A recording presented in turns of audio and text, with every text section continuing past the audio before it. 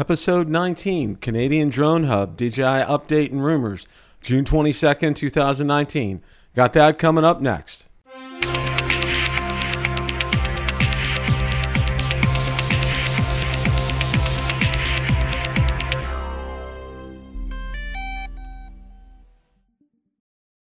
On Saturday, June 22nd, I gave my weekly DJI update and rumors to Canadian Drone Hub. Without any further ado, let's go ahead and roll that in its entirety. Have problems. Oh, Bill's on. Hi, Good morning. How you doing? Good. How are you Morning, guys? Bill. Hey, Curtis. How is everybody? Hello, Bill. Good morning. Boy, I tell you what a week. First of all, I want to say something.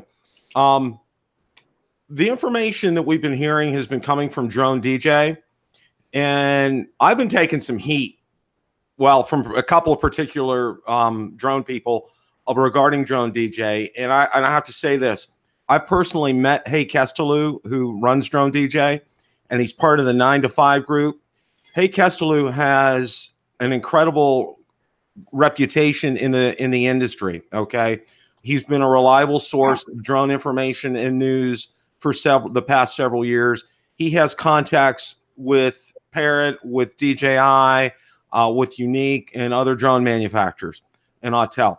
And I stand by what he has to say, 100%, and so do a lot of other people. Although there are a few that are out there that like to think otherwise. So I wanted to get that on the table right away. We heard this week about the delay for the Spark, that the Spark 2 was supposed to come out July 23rd, and now that's been postponed indefinitely. And I came across an article, and I'm going to drop it in the chat, that talks about some of the reasons. And that's one of the things that I wanted to do this morning, was to talk about some of the reasons why I think that this is being delayed. And a lot of these have been brought up in my comments section on my latest video. And probably one of the first one is tariffs, and having to involve with tariffs here in the United States. I simply don't buy that, because the big thing is it would raise it what, $50, $100, something like that. Okay. And I'll tell you what, if you're a fan of DJI products, if you're a drone consumer, you're going to go ahead and pay that. Okay. And remember, that's only for the United States. That's not for Canada. That's not for Europe. That's not, Australia. That's only here in the United States. And there's talk that that's going to come to an end, that they're going to come to some kind of a trade agreement, because there's too much money to exchange between the nations to get that taken care of. And that's a whole nother topic. But that was the first thing that I wanted to talk about. The second thing on that, what I heard is, they want to wait until DJI made a commitment. If you remember when I put out the video about AirSense, that they were going to have it on every drone as of January 1st, 2020, that AirSense was going to be on every DJI drone over a certain weight. So that's the other school of thought, is that they're waiting for 2020 before they actually release a drone, that they're not going to come out and release any more drones until 2020, because AirSense will be on them. And the talk is, well, if I bought a Spark 2 now, and then come January 1st, it's going to have AirSense on it, why should I buy it now? Why shouldn't I wait to get it? That's been an ongoing discussion in the groups or in my comments that I've seen, and in some of the Facebook groups. One of the other things was, it talks about, and the drone technology has plateaued, that we've reached a certain level as far as being incrementally jumping up, say like from the Mavic Pro to the Mavic 2 Pro. That the technology really hasn't increased that much to warrant new drone releases. And, there's a point there. However, I had Sally French on my show, The Drone Girl, last Saturday, and we talked about this. And she said, Bill, it's amazing how DJI was able to increase the level of technology. If you look at it at the core, from the Mavic Pro to the Mavic 2, what they did as far as 360 obstacle avoidance and, putting that new camera that's on there and just the host of features, increasing battery life, just making it just a little bit bigger, better ESCs, better props, they've made a difference, and it can make a difference. And the article talks about, how smartphones, how, people will go after them every 6 months or a year and buy a new smartphone. And it gets into, a lot of people, for lack of a better term, lease or rent phones, in most places because they're so, who really wants to pay $1,000 for a phone? Well, they're saying, it's kind of like planned obsolescence with smartphones. And that's why there's not such jumps in technology with them, because they want to keep hooking people and bringing them back in. Whereas the drone market, I think, is completely different. So, and that part of the article, I kind of disagree with that as far as that's concerned. The other one is now, if you look at it, if you look at DJI's last 4 releases, okay, and I have 3 of them here. I have the Smart Controller, I have the Osmo Action, and I have my Mavic 2, okay? 3 of these last 4, and the other one being the Osmo Pocket, 3 of these last 4 were not drone related, okay? Before the Mavic 2.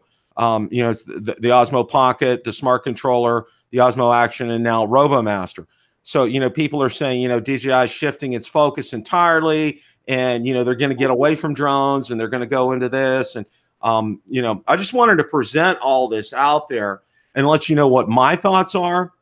What I'm thinking is here, and let's go back last year. The Mavic 2 Pro and the Mavic 2 Zoom were released in August of last year, August 23rd. Now, if you go back and you remember, it was originally scheduled to be released in the middle of July last year. And then that was delayed. There was a postponement. We saw again, it was Hey Kestelou who broke the news, that we're going to postpone these until next year. And there was a lot of talk, and it ended up being, the reason for that was they were originally only going to come out with a Mavic 2 Pro version. That was it. There was no Zoom version. Parrot came out with the Anafi, and that changed the whole ball game as far as that was concerned. So DJI developed a lens system, the Zoom lens, and it was available, and they were able to put that in a package on the Mavic 2. And as you know, they're interchangeable between the drones. It doesn't. It's very simple in terms of getting the switch and being able to switch these two between the drones.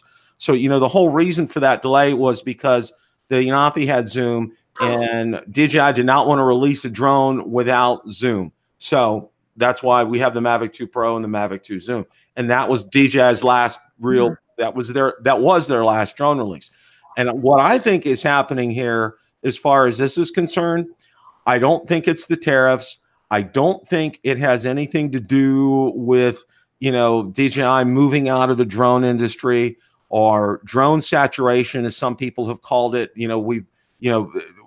There's such a fine line difference between, drones these days that it's hard to discern. No, I don't think it's any of the things that we've mentioned, although the only thing that possibly has crept in, and I think probably what DJI is probably trying to do, is they're trying to get the weight under the 250 gram limit, because that would open this up, especially over in the UK.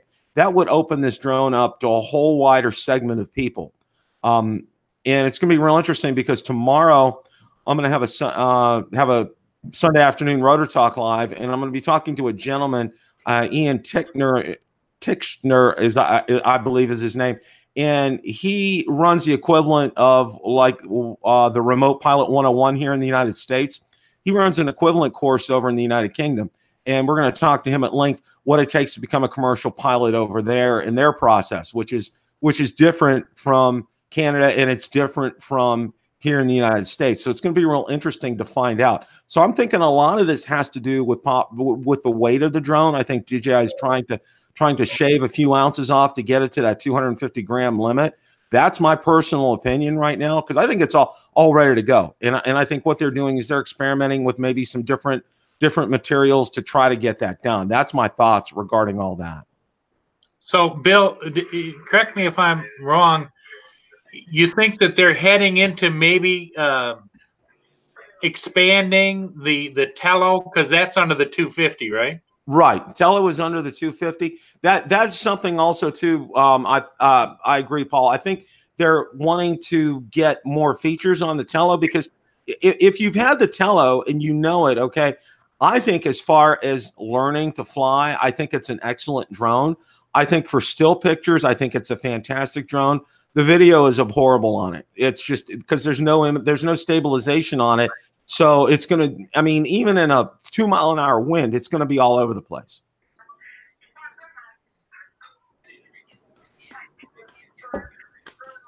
So that's what I'm thinking as far as the Tello is concerned. And it has a great price point. And, and that's one of the things that I tell people, because I get emails all week and from people asking about, what drone should I start out with? And more often than not, I ask them what their price point is. And if, they're wanting to not spend a whole lot of money, I'll say the Tello. I said, but, be forewarned, you're not going to get the video quality of even a Spark on it, because there's no real image stabilization on it. You will be able to take great pictures, and you will be able to learn to fly on it. I mean, it's, in the marketplace, don't you think there's two indicators that they're probably, and I'm just guessing as a layperson, is one is price point. The other is in technology. There's a certain bunch of customers that they don't really care what it costs. They just want the best that they can get for the price. And then there's the guy that might be starting out that doesn't want to spend all that money, just wants to get some experience. Yeah, that makes sense, Paul. There are so many people out there, when they're looking to buy a new drone, and like you said, they're in two different segments. All right. You have those of us, and I'll call, for lack of a better term, hobbyists, who are into this, and will go out there and say, pretty much whatever DJI comes out with, I'm going to get it. That's just one of the things. And then you have those, the other end of the spectrum that are real budget conscious, but yet are looking to explore and get into this hobby, and they want to find a good drone to be able to do this with. And, I almost always recommend either the Tello or the Spark, and that, I'm great friends with Kelly Shores, and he recommended the Syma X5C. Well, I can tell you, flying toy drones is completely different than flying a DJI drone or even a Parrot or a Autel drone, because there's no barometers on a lot of these. A lot of those don't even have barometers on them, let alone a downward facing sensor. There's no altitude hold on them. There's no GPS. A lot of them don't have GPS. And I mean, take for example, those toy helicopters. They are extremely difficult to fly because you have to be on the sticks all the time. You can't be taking your eyes off that for a second. And more often than not, you're going to crash those. And I had one, and I crashed it every time I flew it. And it's the same thing with the smaller toy drones, especially those under $100. They're very difficult to fly. And, you don't really get a lot out of that. Okay. You just I think a lot of people get frustrated with those kinds of drones, and, it turns them off to wanting to actually think about buying a real drone, because, they're saying, if this is like this, if drones are like this, why should I go ahead and spend $150, $200, get another drone that's supposedly better when, I'm having this kind of an experience? Well, the average person has enough frustration in their life without adding more to it. And that's the reason I think a lot of people start out somewhere in the middle, either a Spark or a Mavic or something like that, because they understand that there's two kinds of people in the world also, that they don't mind fixing and flying, fixing and flying, fixing and flying, or figuring it out. And then there's the people, I just want to fly, Yeah. It's like I said, Paul, it's like, there are so many people out there that need to understand something as far as, drones and drone technology is concerned. You know, I don't think it's plateaued. I think DJI is going nowhere as far as drones are concerned. I received a comment from one of my one of my subscribers who's also a good friend about this, and he's talking about how the industry's plateaued, and we're not going to be seeing a lot and all this, and that DJI is moving away from drones. They're looking to land-based vehicles and all that. Don't buy any of this for a minute. And I, that's one of the things I can say, you're going to see articles about that. DJI has invested millions of dollars into drones and their technology, and they're not going anywhere. This article that I posted the link for talked about how they're going to focus their attention on agriculture drones because that's where they're making money. That's not their highest money-making segment. So don't, I say read the article's a good article, but read it with some discernment. And that's one of those things that I have to caution you on is, they talked about how the agricultural segment is making the most money for DJI. That's a bunch of hogwash. I can tell you that right now. They're making their money, okay, on the Inspire. They're making their money all across the board, but they're really making money on Inspire 2s, on matrices, on the cameras for the matrices. I mean, these are some expensive and incredible pieces of technology. So don't think for a minute they're getting out of the aerial photography business in any way, shape, or form. And the other thing on that hand was, the whole talk about, not having a Phantom series or not continuing the Phantom series, that's up for a whole nother discussion, but I think the thing is, and I think DJI has realized consumers want something like this, like the Mavic 2, okay? Something in a compact form and something that's going to give them the incredible technology you can get from a Phantom series, but yet in a small, compact, easy to carry form. For instance, we're going to be heading up probably in a few weeks after my daughter's due a week from today. After she has the baby, we're going to head up, and I'm going to bring the Mavic 2 with me because there's some places I used to live up in Ohio. There's some places I want to take it and get some video from. I can't do that with my Phantom 4. I don't want to lug this humongous case with me. I can put this in my backpack, and it's real easy to carry with me. And I think that's what the market is asking for, and that's what they're kind of screaming for. And and you can see it with. If I'll use the term loosely, DJI's competitors, you can see it with Autel, with the Evo and how compact that is and your ability to be able to carry that. And then also Parrot with the Anafi, how very portable that is. That's the trend right now as far as drones are concerned, is portability. And it really lends itself because I'll tell you what, if I'm going out to film a video somewhere other than my house, it's easy. All I got to do is throw this in my backpack. There's no big case for me to carry. I mean, it's an easy carry. It's really, it's incredible, versus if I take the Phantom, that's not so easy as a carry. And I can get the same level and quality of video from the Mavic 2 Pro that I can from the Phantom 4 Pro. So, that I think is the direction that they're headed in. And also too, I put out a video about the RoboMaster, and it's great. There's a lot of benefits from DJI putting that out there. Okay, they've had that technology for years, as far as ground-based vehicles are concerned. The Mecanum wheels, being able to go from side to side with the wheels, and all of this. Okay, number one, I think it's a great educational opportunity for teens and preteens and schools. I think it's absolutely fantastic. It gets kids into not only physics but computer programming, electrical engineering, other technology. It's fantastic as far as that is concerned. And the other thing that I think is great with this too is it could lend itself to DJI getting into another market as far as developing these RoboMasters to be able to help, say, you've seen there's other companies that have them that go out and are used by first responders, to maybe have detectors for, bombs or natural gas leaks or, situations that are dangerous for humans to go in, that they could easily, go in and guide one of these vehicles in to be able to have some eyes and ears there and see what's going on. So there's a whole avenue of technology that DJI's opened themselves up to.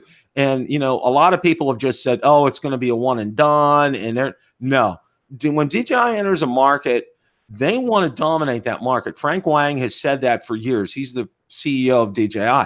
He's not going to go in, he's not going to be dipping his toes in the water here. He's going to go in up to his neck. And when he goes in up to his neck, he wants to make sure he can swim in that water. And that's exactly what they're doing here. They don't do anything half-baked. Their technology is fantastic. And a lot of the technology that you see in that RoboMaster has already been, it's in the Mavic 2, it's in the Phantom 4, it's in the Matrice series, it's in the Inspire. DJI cross shares technology across their different branches and divisions. It's not wasted as far as that's concerned. Bill, did you get any news about that Hopper? I looked, Roger, and I could not find any more news about that. Yeah, we're all waiting to place our orders. Yeah, I'll stand in line with you guys as far as that's concerned too, because I would love to get that as well too. I mean, that was fantastic. It really is. Now, one of the good, I had some other news this week from DJI was. DJI finally released the accessories for the Osmo Action, which I have been like absolutely dying for because they had not released additional batteries yet. They hadn't released like a battery charger yet for it. Well, I got their battery charger with 2 additional batteries that will charge 3 batteries in an hour, in a little over an hour. And they also released a selfie stick that doubles as a tripod for it as well too. Now they still haven't. And this is something I think we're all waiting for, is the update for the sound on there, because the port is still not accessible as far as putting adapters in, as far as getting an external microphone on there. And I know Flight Path, Eldrin, he put out a great video on it, on some of the accessories you can get, and they're from PGY Tech.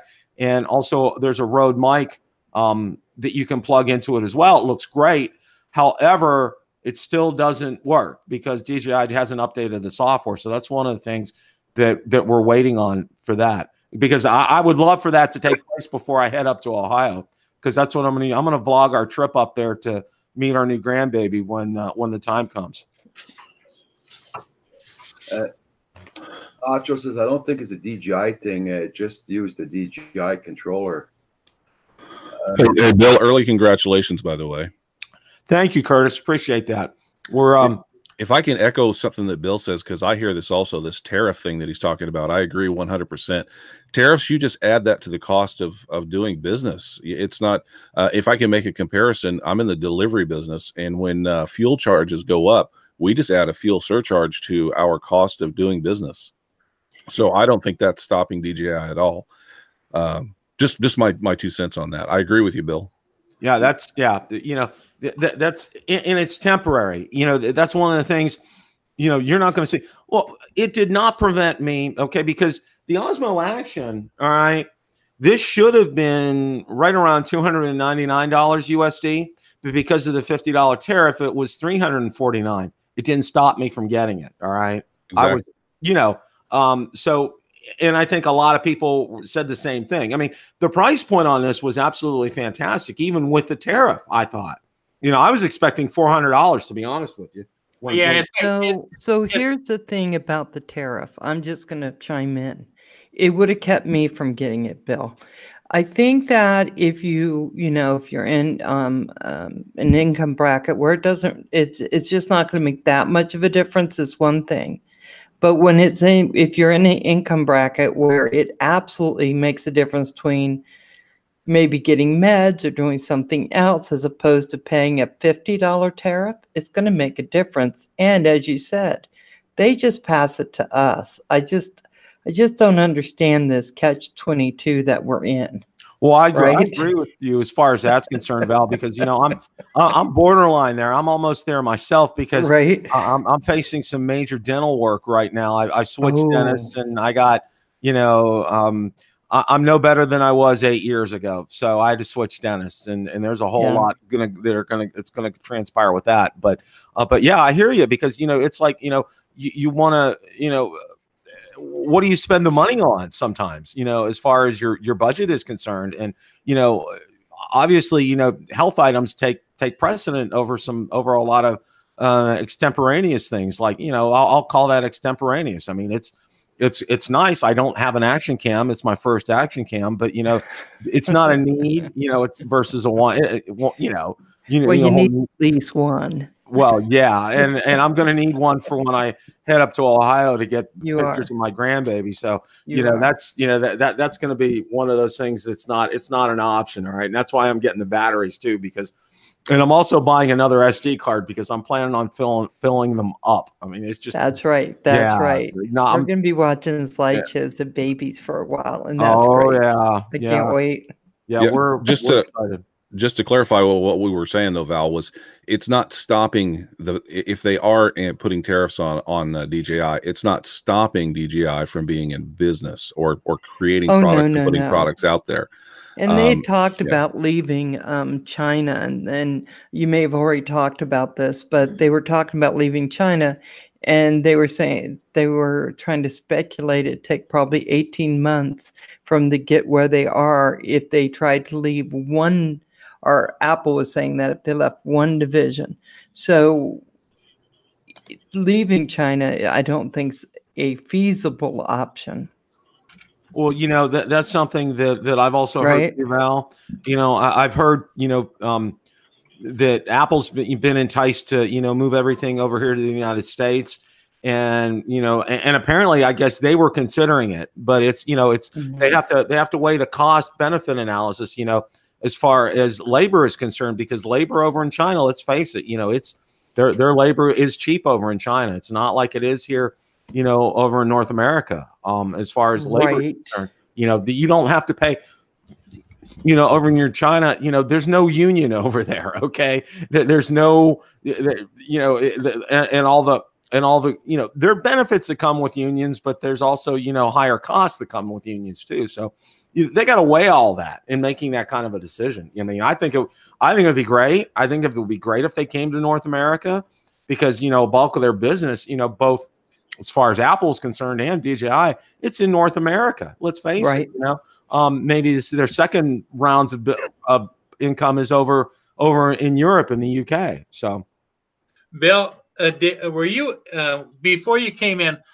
Curtis was explaining to us a new option or a company or edition that allows handicapped people and other people to fly using a DJI controller or all the major controllers. It plugs in, that gives you the single stick type of thing.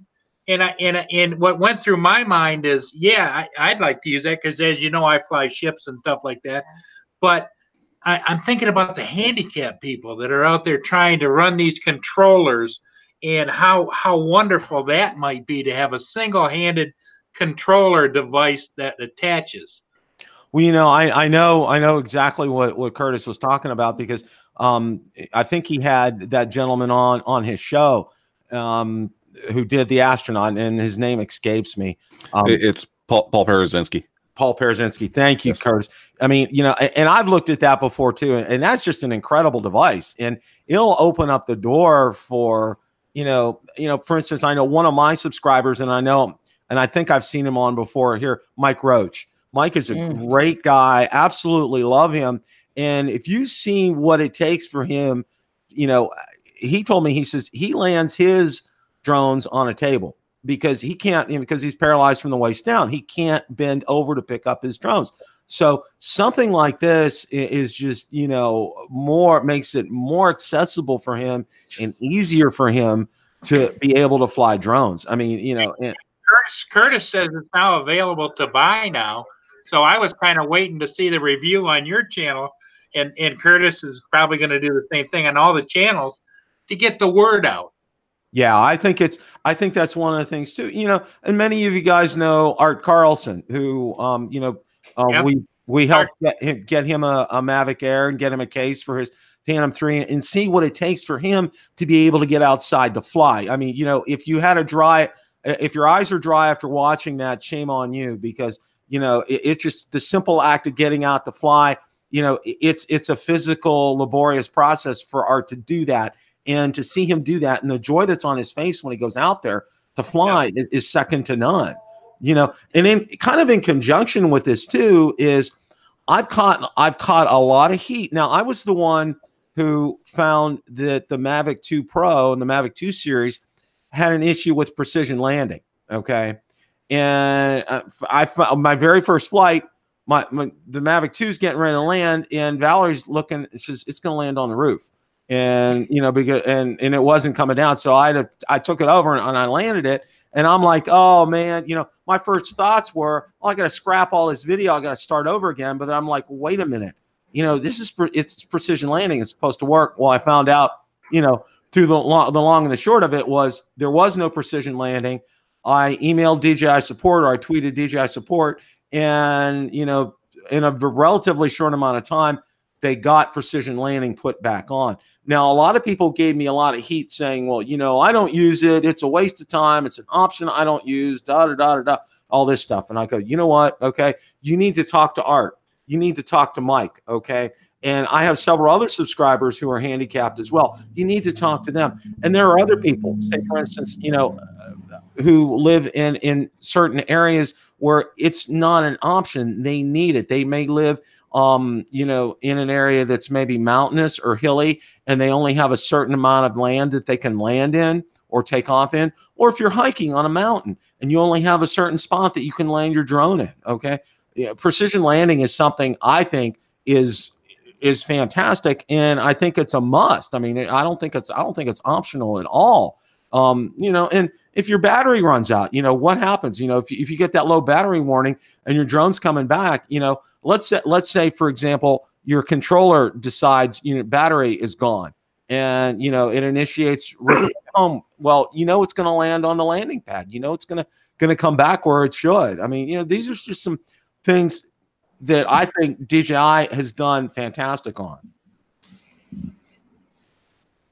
You know, and I'll compare that too. I know Ron Brown and Marcus Crawford, my co-hosts on my Tuesday night show, they both fly the Hubsan Zeno, and it's at about a $265 price point, and it's had its moments, but it's getting better through a lot of the firmware updates. I think Hubsan has really done some great work on it, and along with the FIMI X8, these are some options that people are considering in that price range where the Spark is in.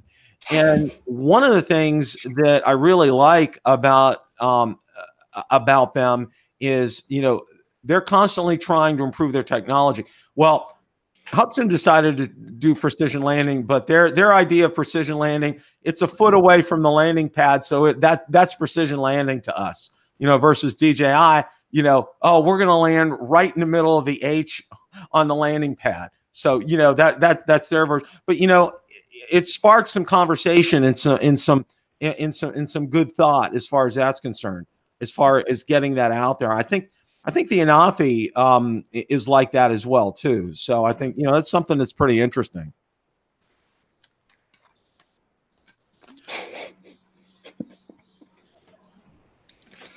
One of the things I wanted to let everybody know, I got some great people coming up. I'm going to have Ethan Mitchell on my show on July 9th. Ethan flies paired Anafis. He flies the Mavic 2. He has a great channel. So look forward to seeing him on. He's going to be going to Costa Rica coming up. And I'm also trying to get Jason from Remote Pilot 101 to come on the show. I think he is absolutely fantastic. He's going to be down at Spin Up 2019 along with Hay Kestelou from Drone DJ. I've had Hay on before, and I'm looking to get Hay back on as well. And I had Sally French on last week. Sally is absolutely fantastic. If you guys get a chance to, you may want to watch that show with her. She is just absolutely what a great ambassador for drones. She she has such a busy schedule, and I was lucky to be able to get her on the show for a half hour last week. She's over in a women's conference over in Singapore talking about drones this week. Nice. Yeah. She does such a good job with that. In your glass window into the future, Bill, you're saying then basically you foresee the drones getting smaller and smaller and the technology getting bigger and bigger in the smaller package. Is that? I would, yes, Paul, I think so. I think that's the thing. That's the way that people want to go. I think you'll see, I think we're going to see something along the lines. I don't think the Phantom now, I think the Phantom, as far as the Phantom is concerned, I don't think the name is gone. I think your image of a Phantom is going to completely change. It's going to be completely different from what it is. It's going to have collapsible gear. I can tell you that. They're going to incorporate some type of 360 kind of a camera with that. Okay. And it's going to be smaller. It's going to be along the lines of the Mavic 2 series. I mean, they have just sold absolutely incredibly well. I mean, one of the things it's hard finding right now, it's hard finding a smart controller right now. And it's really difficult. I mean, you probably have to go to eBay to get them right now, because you go to any of the big box stores like Best Buy or B&H or or Amazon, even if they do have them, especially on Amazon through resellers. I saw one yesterday was over $900. Okay, and this is a $600 item. So, Wow. it's now. What's interesting though is you can buy those in bundles. Like if you were buying a Mavic 2 Pro or a Zoom and bundled the smart controller with that, you can still buy it right now. But individually, you can't buy the smart controller. And I know Ron Brown, one of my co-hosts, recently bought a Mavic 2 Pro bundled with the smart controller, and it's $100 off of what the list price was, and no tariffs hitting that at all. And I mean, that was a fantastic deal. He got that at Best Buy, and you can buy those on DJI's website as well too. Now, DJI just entered their sale with, the Mavic Air was on sale for $120, and they had $100 off the Zoom. Those are the two big ticket items. I didn't see a lot of action as far as that was concerned. Now, what was real interesting was when I had Ron on my show last week, somebody had posted a picture. Target had a sale on Mavic Airs, and for $549. Well, there were some Targets out on the West Coast of the United States, and there's a picture of one that I had on one of my group pages for $399. Oh, jeez. For Mavic Air. Okay. And I was like, you got to be kidding me. That was just insane. Well, we have a Target in the area. I went by just to take a look and see if they had them in stock. Their shelves were cleared. And what the interesting thing was, when I asked the electronics manager there, you're going to get any more in? He said, well, we were told by corporate Target not to expect any more Mavic Airs in, period. So, kind of take that for what it's worth, and that's one of the things that I talked about. I did a video on the, when the Mavic Air sale was announced, and also, what my thoughts are regarding that. And, my thoughts were that, that they're going to incorporate that, the Mavic Air into a Spark 2 Pro type of a thing. That's going to be more portable. It's going to look like the Mavic Air, but, they're getting away from that name, because I think that name, DJI, it's no secret that DJI sales for the Mavic Air just have not been what they wanted, because they thought attaching the name Mavic to it, it was going to sell like the Mavic Pro did, and it did not do that. It did, it has some issues, most notably that noise issue it's just horrific, and its range issue is just bad too. It's just not. It just doesn't have the range that you can get with a Mavic 2. And so I think they want to kind of get away from that and kind of erase that name. It's kind of like when Coca-Cola came out with New Coke, and what a joke that was, and how quickly they had to end up shelving that, because it was a total marketing blunder. Well, I wouldn't call this a marketing blunder, but I think DJI's learned their lesson here. They want to come out with something that's still going to be portable, that's still going to have have quieter props, quieter ESCs, and get some better battery life, but yet have the 4K with it. And the Mavic Air does have all that, or has the 4K, but it needs a little tweaking as far as the what kind of a transmission system they use to communicate with, which I don't think they'll get OcuSync 2.0, but who knows, they could.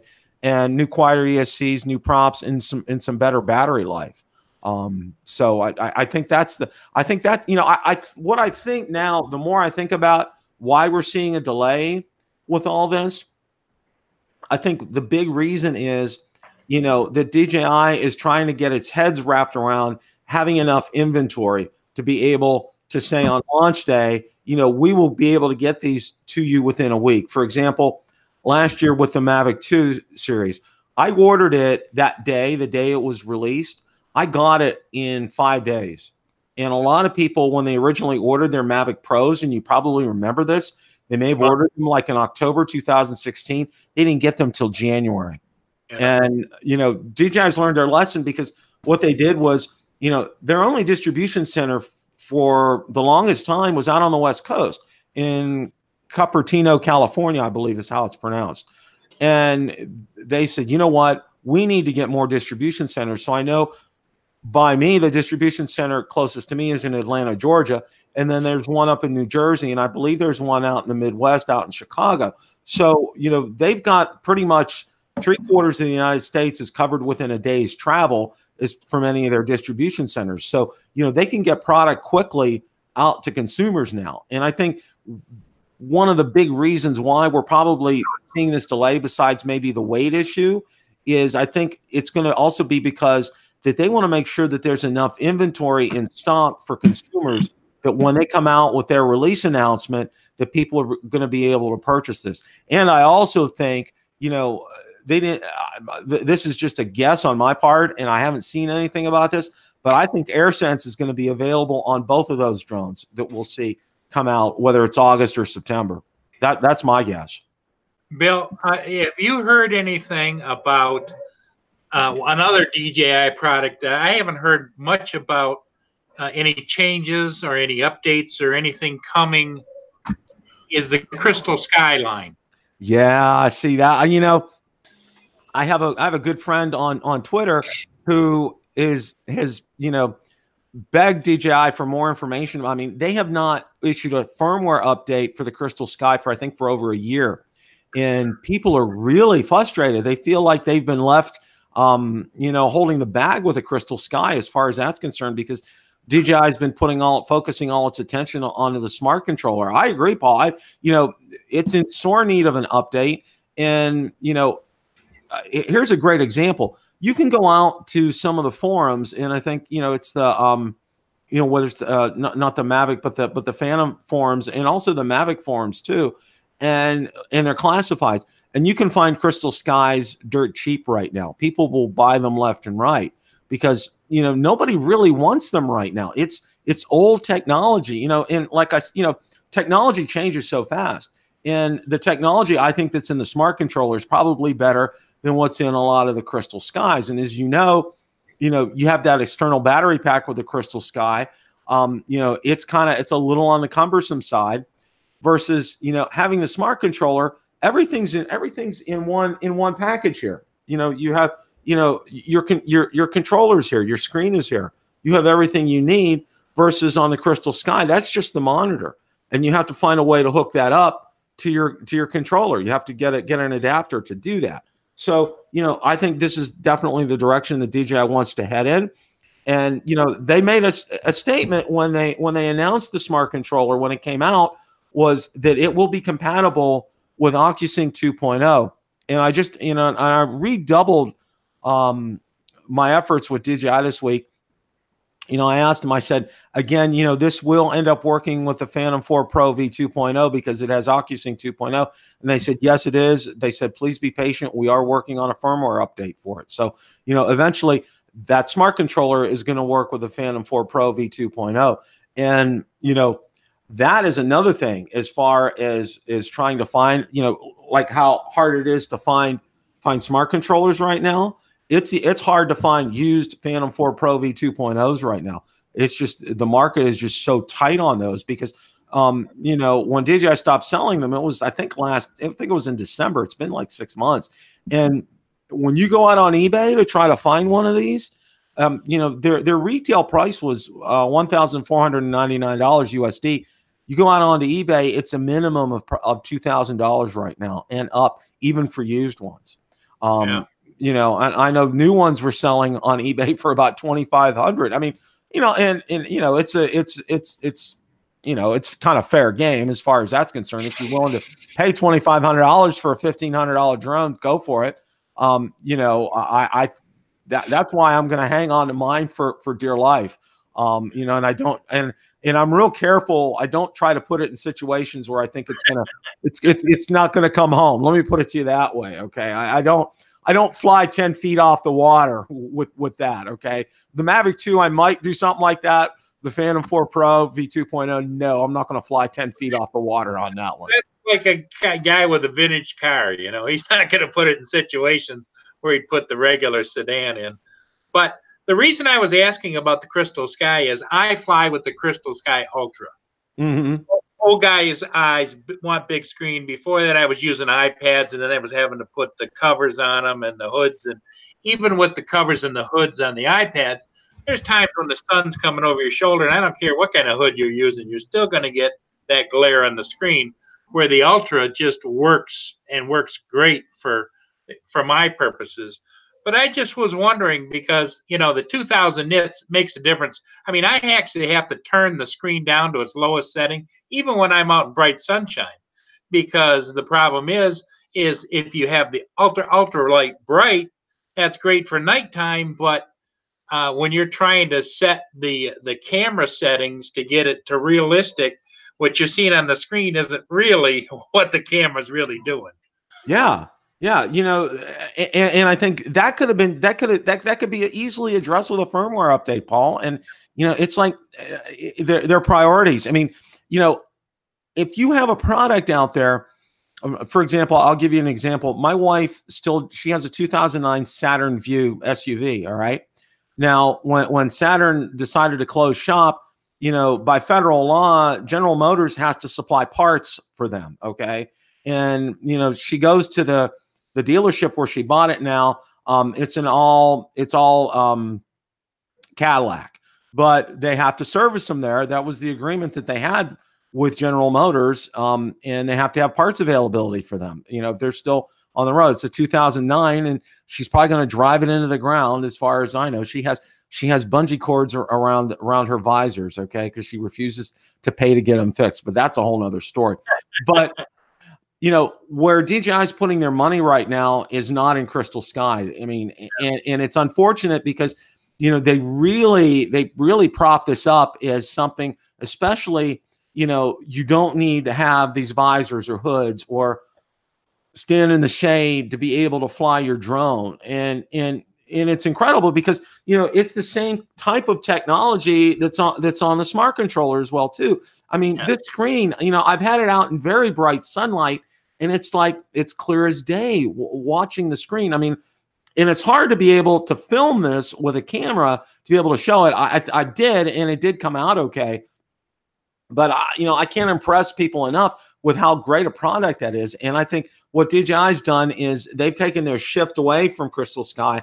They put it on the smart controller, and I still think they need to come back. I still think, like, for people like you, Paul, who have the Crystal Sky, they need to make sure that they still support that and support a product like that. So, if they would ever come over to the United States, they would probably be bound by United States laws, and that would be something, if it's an end of life, you still have to be able to service that product and provide parts for it, right. Whereas, if it's over in China, it's like, fair game for anybody kind of thing. Yeah, because I initially bought when they first announced, and I was one of the initial people that bought the smart controller. And I also, because I thought, well, I was going to use it with my Enterprise Series 2, And then initially, as you remember, it didn't work with the Enterprise.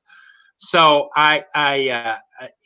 so I sold it, and then I bought a Crystal Sky to use with those. And but in fact, I even through your channel, I ordered the tethering with the screw things and the whole bit, which I thought was great. You don't ever buy it unless you have a way to tether it around your neck. Oh yeah. But I was just curious if you'd heard anything about it or not, because I'm going to continue to use it and fly it. But I just would hope that DJI would say, hey, yeah, we got a product out there that's pretty good, and maybe with just a little bit of engineering tweaking, we can make it even better. Oh, I agree. I agree 100% with you, Paul. That they should because there's a lot out there. There's a lot of people that bought them, and well, it's like they can be had for if you're looking for one, go on onto those forums because you can get some good deals on them right now. I know I've seen them out there, and I'm like, okay, there's no smart controllers to be had, but there's plenty of Crystal Skies. So I mean, if you're looking for that as an option, that's something I would highly recommend and consider using something like that, looking at something like that. And of course, for me, I don't use it anymore because of my smart controller, but I have a MAV mount. Okay. And those MAV mounts are absolutely fantastic for Crystal Skies, for, full on iPads. They work, and they'll work with any of the similar controllers like the Mavic Air, the Spark, the Mavic 2 series, the Mavic Pro. It works and it fits inside that controller like hand in glove. So, I mean, that's absolutely fantastic. One of the other things I wanted to say today was one of the things that I do on a weekly basis now is I take my time here on Canadian Drone Hub each week. And what I do is I put out a podcast each week from this. And I have to say, it gets a tremendous amount of downloads each week. And because people really like my time here on Canadian Drone Hub. And I thought, what a better way of being able to get this out to more people is through my podcast. And the number of downloads each week, it's at least 55, 60 downloads a week. And I think that's fantastic. That's about the only, because you don't really get views on podcasts. You get, it's measured by downloads. And that's a high number of downloads. I mean, it's been consistent. So, again, I want to thank, obviously, every week I thank Roger and you, Paul, and Val, and and everybody for giving me this opportunity and this platform, because it helps to get the information out there. And I think it's so important. And I think that's one of the reasons I decided to do podcasts. And a lot of what I do now with my podcast is translate my live shows and put them on there, because it's real easy. Like if you're in a car, to be able to put a podcast on, or if you're going to work out or taking a walk somewhere or doing housework, and you can't really watch a screen, but yet you can still listen. It enables you to be able to do that. So I think it's fantastic. And it was, I pay a fee each month for it. It's a small fee. It's about $14, but there's never ever going to be any fee for any of my podcasts. They'll always be free. And I have them, they're both out on iTunes and out on Google Play Store, and you can access it through Podbean as well, BEAN. I think it's great. And I think it's a great method of being able to catch up on things. And there's some other people out there as well too. I know Rick Smith does one. I know Original Dobo and Billy Kyle, they do one as well. So, I mean, it's a good avenue of still being able to get some great information out to people, in just an audio format. That's cool. And I think it worked. I think it works pretty well as far as that's concerned. Paul, I'll be on the lookout for that, Roger.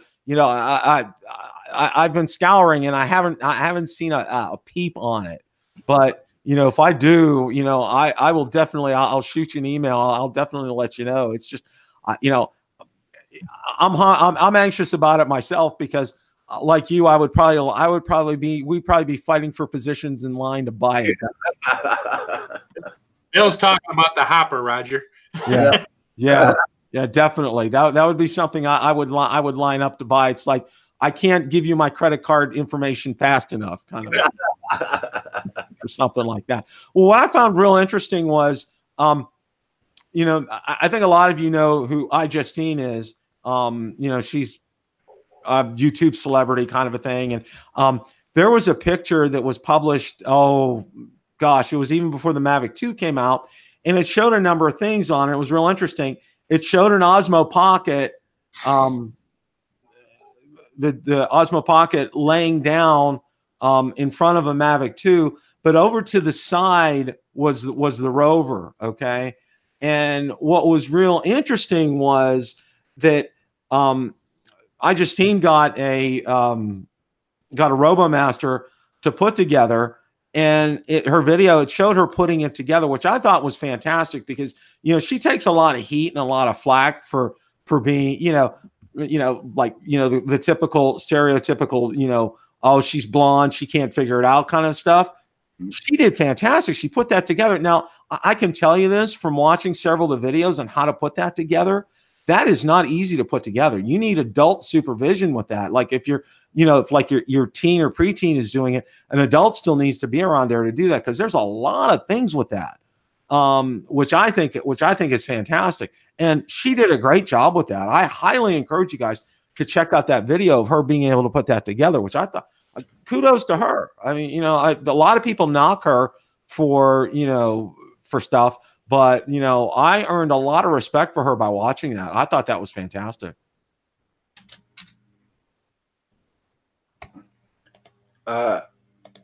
Everybody, I'm putting in a new Teespring account there, new design of the t-shirts and coffee mugs. So it was made today. So check it out. Love My Jones in the house, Daddy of 13. Mike Roach Studios. Good morning, everybody.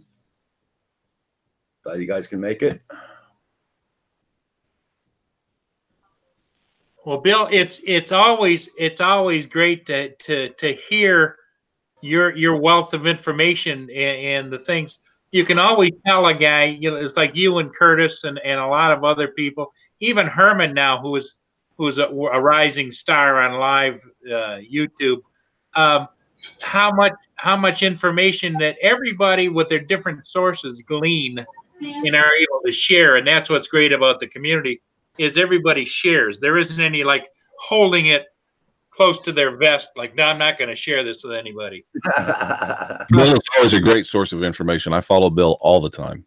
And, and I'll say the same thing about Curtis as well, too. Curtis is absolutely fantastic. And, the efforts that he does with Tommy Polo and everybody, as far as his weekly show is concerned, are absolutely fantastic. You guys, you need to check that out. I dropped the link to my podcast in there, so if you guys want to go ahead and check that out, that's what I was doing the last few minutes. Mike Roach joined today. So he just joined. And Mike, we were talking about that controller, and I know that's something I think you would be very much interested in.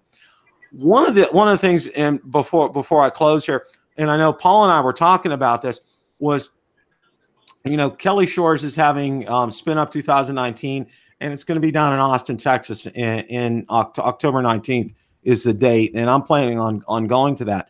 But and I know Curtis has been in on this conversation as well too, was to have one out west, and have one out east as well too. And yes, still, if we can get, if Kelly will let us still use the moniker of Spin Up, to be able to have a spin out west, Paul could be, or Curtis can be involved with that. Bill Thomas can be involved with something like that, and having one out east, say maybe, Ken Dono, maybe Billy Kyle, myself, Rick Smith, who lives in New Jersey, a bunch of us, being able to find points, easily accessible. And I think the thing here is, and I know Bill Thomas talked about it on his show, and I know he talked about it with Art, is a lot of people, it's expensive. Airfare is expensive. And I think that's been a real kicker for a lot of people, because Austin is not a easily accessible city via airfare. I know I have direct flights, I have a pretty major hub here in Tampa, and Southwest has direct flights over to Austin, which is great. And there's great airfares.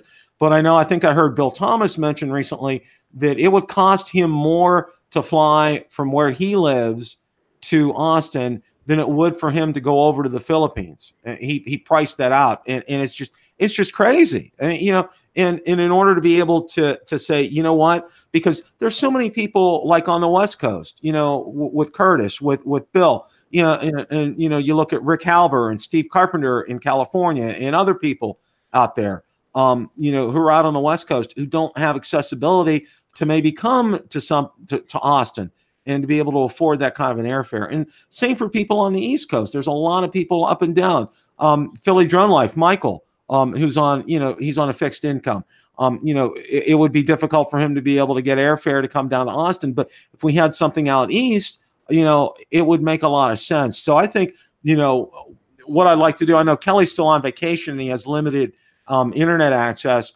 I'm going to email him once he gets back and see if maybe we can hold like a Google Hangout session, have Curtis involved, Bill Thomas involved, myself, maybe have you in on it, Paul, you know, have Rick Smith, Billy Kyle, Ken Dono, see if we can come up with something, you know, to have them at different times of the year as well, too, have one out east, have one out west, you know, because, you know, it's just, I think it would open it up more to people. I think, you know, you would get a lot more people to be able to go to these functions if they were, say, within a day's drive of this. You know, people could drive to something like this versus even flying something like this. Yep, and also I would maybe suggest that somebody like Mike Roche and Artco be involved in it too, to give the perspective of handicappers who just can't pick up, jump in a car, and go.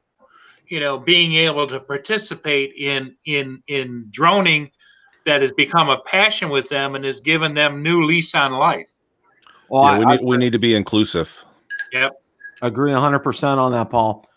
You know, seeing what Mike and what Art have to go through to fly. I mean, you know, if it doesn't pull at your heartstrings, you know, you better check your human card, is what I have to say. Yep.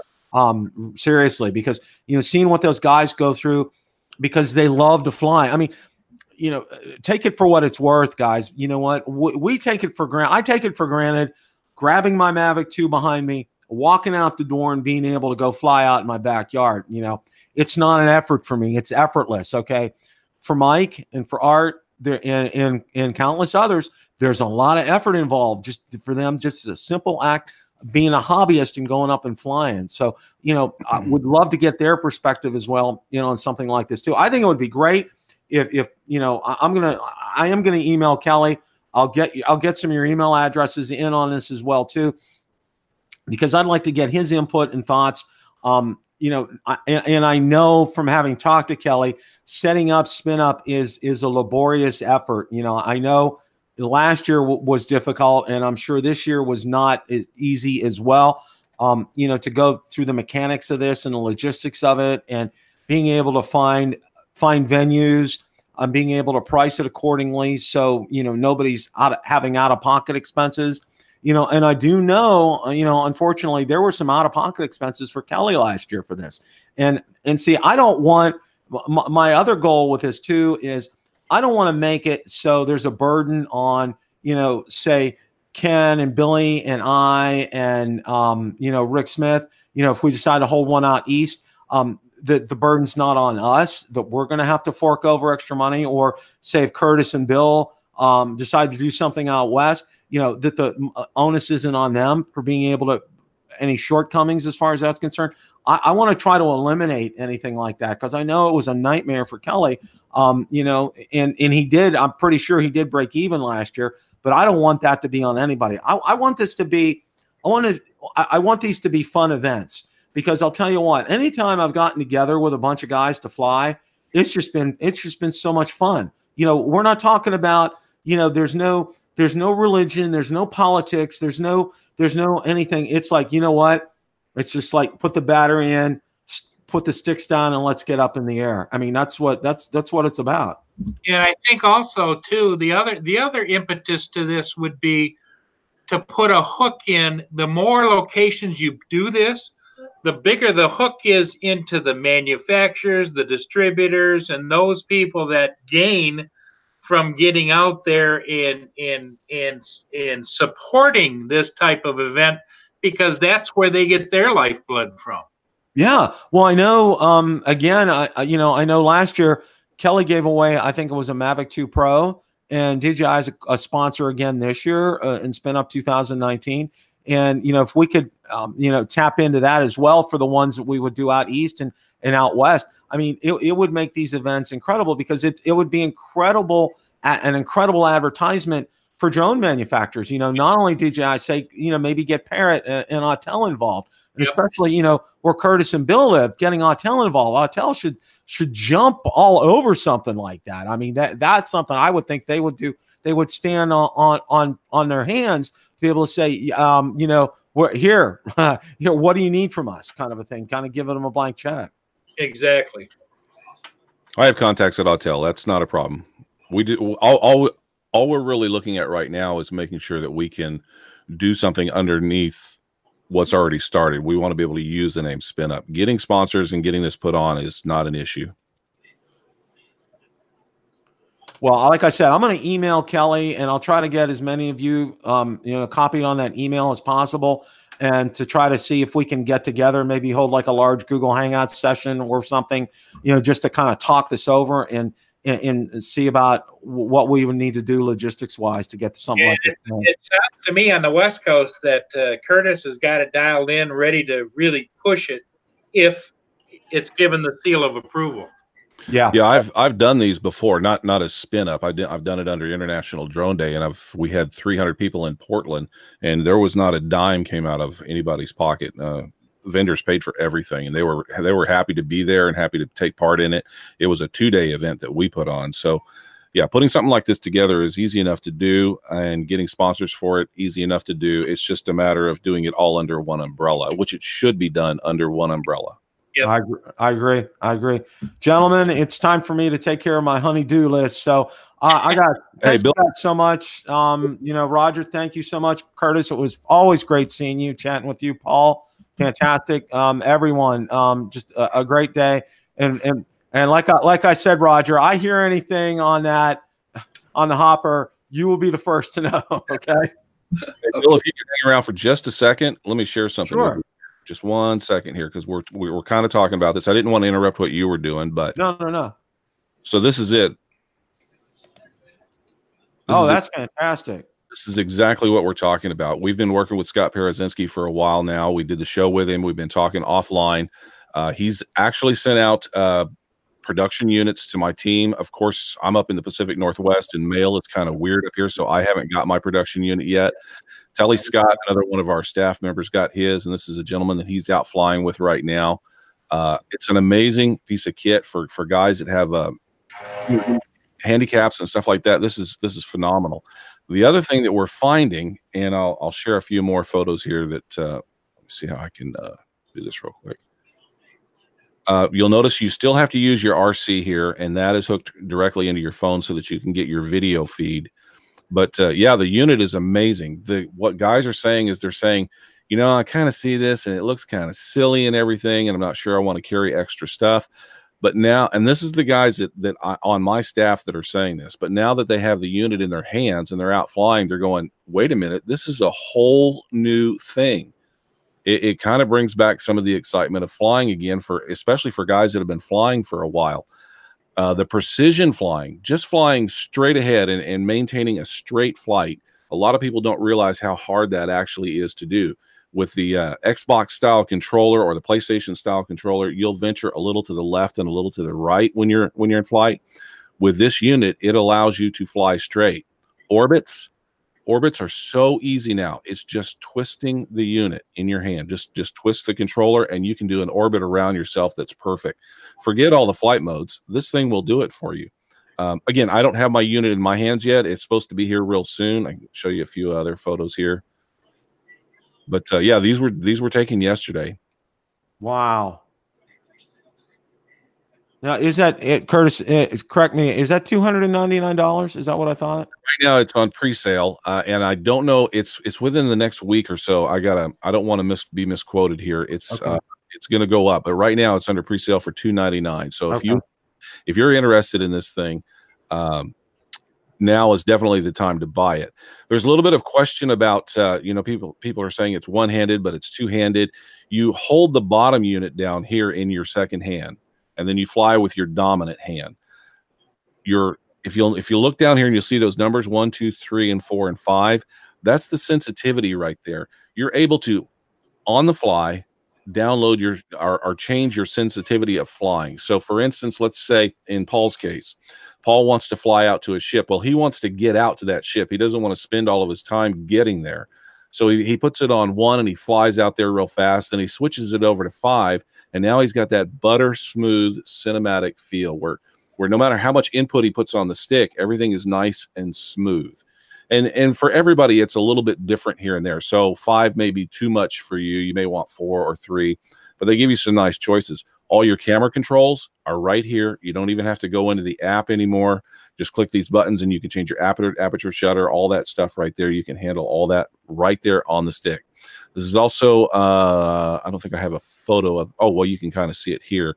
He's got it mounted on a tripod. It already comes with a quarter 360 on it. So it's all ready to go. If you got a tripod, just mount that puppy up.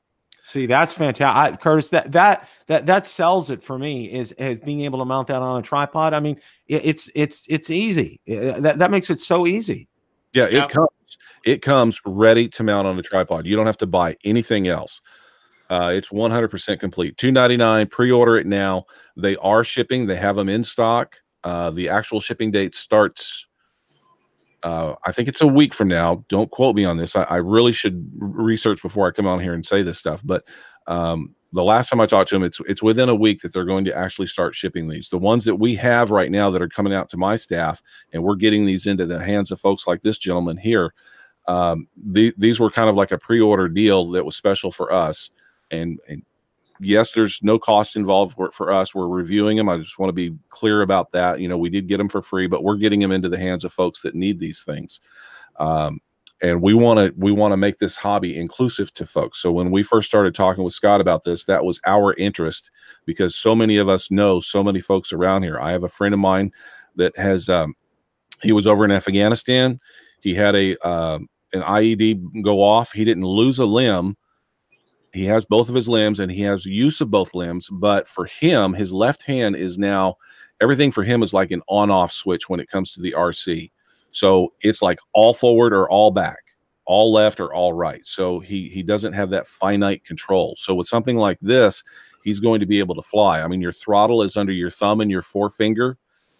He's not sliding his thumb under there for some reason. I'm not sure why if you're looking at this photo, but his forefinger also controls it. So you use that for your throttle up and down to go up in the air, go or lower. And of course, forward and back, it becomes intuitive, which is really surprising. Again, I don't have mine yet. I have not tried it yet. And it's because I live in the Pacific Northwest and everything runs late as far as mail. We get everything like a day after everybody else gets stuff.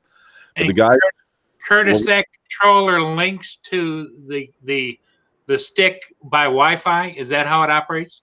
So no, it's wired directly into it. So okay.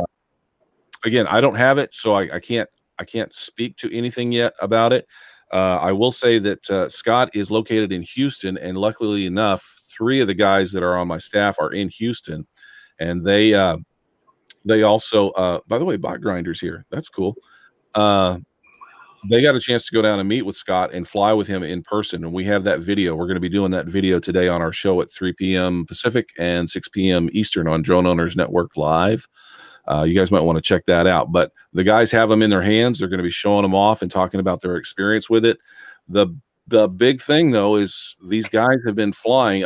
Randy Foster's one. He flies for NBC and does a lot of the NBC News stuff. He got it and he was like, well, yeah, okay. You know, I get it for people that are somewhat handicapped or have an issue or want to fly from a tripod or something like that. He said, it's just fun. It actually puts some of the fun back in his flying. So for those of us that, you know, are interested in keeping the fun part of it, this is just another way of doing things. And the precision flight stuff, you know, the guys are telling me right now, I'm able to fly a straight line where before I would venture a little to the left or a little to the right. They're flying straight. You know, they see an object they want to fly straight to, they fly straight to it. And it's amazing. So yeah, we're going to be talking about that today on Drone Owners Network Live. You guys tune in to that. Actually, Bill, I think that sounds like a win-win in the fact that it's not only good for people that might have mobility issues or whatever, but also for the professional guy that wants to get those cinematic buttery smooth motions, and probably it doesn't make any difference how bad the wind is. That should help you stabilize your drone even more. Absolutely. I gotta concur. I mean, Mike Roach just said that as well too. Is something to be good for everyone. I mean, being able to, go on a straight line if you're filming something. I mean, you would have absolute total cinematography as far as the look and the feel of a Hollywood shot. It would be yours using something like this. I think it's fantastic. I know Ethan Mitchell just joined, and again, I want to call. Ethan is going to be on my show on July 9th on Tuesday night Rotor Talk Live. Ethan, I am so looking forward to having you on and sharing some time with you. So you guys want to check that out. That's going to be coming up. That's going to be on July 9th. I know he just joined the chat right now. And, Curtis, this is a win-win for everybody. Scott has done an incredible effort with this. I mean, I think I give a lot of kudos to Scott because, when you come out with something like this, there's a temptation to come out with it before it's 100% baked. And I think what he did was he made sure that this was more than 100% baked, and he got it into the hands of some real professional drone pilots and to be able to give some great evaluations like your team. So kudos to Scott for this. This is going to open up a world for a lot of people. So just two other things I want to add about it, and then I'll be quiet. Scott is a surgeon, and he works in robotic surgery, and he's using a similar, not the same one, but a very similar unit. And this is where this got developed from, to use this technology to perform operations. So when you're talking about precision, this is where this unit has come from. He's also interested in drones, and when he's doing this stuff, he thought, why don't I just use this for my drones as well? So yeah, there's some functionality that's not needed that he pulled out of it. That he would need for surgery and stuff like that. But yeah, this is something that very, very precise control. Figure eights. Let's just talk about figure eights. How many guys here can do a figure eight? I can do a figure eight, but not everybody can because they haven't been flying as long as I have. With this, it's literally just a twist of the knob. And then when you're ready to make the cut back around on the other side, it's another twist of the knob. Think about how cool that will be able to do, or for you, if you've never been able to do a figure eight, a tight figure eight, where you're not overcompensating and going wide on the second part of the figure eight. You could actually do a tight figure eight with this unit. Now, is that useful to you? Probably not. But to be able to do it and say, hey, check out what I can do, that's pretty cool. I mean, yeah, that's some serious bragging rights, Curtis. That really is. I know, because I've tried doing figure eights before, and I can do them, but like you said, the second loop, it ends up being bigger than the first one. It's just, and I'm there, and I'm putting, you can tell I'm putting that effort into it. My tongue's hanging out of my mouth when I'm trying to do it. And I'm going the other way. In that second loop, it's wider than the first one, but it's like, hey, I did it. It's like, okay. but with something like that, I can see that 100%. And a practical application is just doing a point of interest shot. Instead of having go into the app, okay, I wanted to do this and you just do it with the controller. Exactly. Paul, your lighthouse video was a perfect example of use for this, where you're orbiting that lighthouse while you're trying to keep that girl in frame. Yep. So much easier. You don't have to pull up the app and dial stuff in and tell the director, hang on, let me get my point of interest set up, and so I can do this. You just go up and do it. It's right there for you. So yeah, from a professional point of view, from a fun point of view, from somebody who's limited in their ability to use an RC, I mean, it's a win-win all the way around. So yeah, we're fully supporting this unit, and we want to get this into some folks' hands and try it out. The thing too is, we're drone people, but I can see this for guys that got remote control cars, remote control boats, remote control whatever. It adds a new dimension to somebody to be able to do that. I don't want to step too far ahead, but I have talked to Scott. There are other RCs that are coming along. I should say not RCs, but other uses coming along with it. We're talking about planes. We're talking about boats. We're talking about cars. We're talking about a whole lot of other things. There's a lot of good things coming from this. So this is like the first thing that's coming out. You guys are seeing a really, really smart guy applying what he enjoys doing and what he's already producing to our hobby and his hobby as well. This is also his hobby. He's kind of come back into drones now, and he's enjoying the hobby. And he, you know, when he started playing with it, he thought, you know, I'm not getting a. This is a guy that's been in space 4 times. This is a gentleman that has performed it's on record as the most dangerous spacewalk that ever happened in space. And this is the man who's done it. So when you talk about precision, this guy's standards are higher than all of ours on this table, on this panel put together. So when he wants to do something, he wants to do it very, very precise and very, very correctly. Bill, I envision you being able to have a controller like that on your RoboMaster, doing the competition where you shoot the other competitors and everything right from the stick. From precision, absolutely. I got to run, guys. Have a great rest of your day. Thanks, Bill. Take care. Great seeing everybody. Thank you very much, Bill.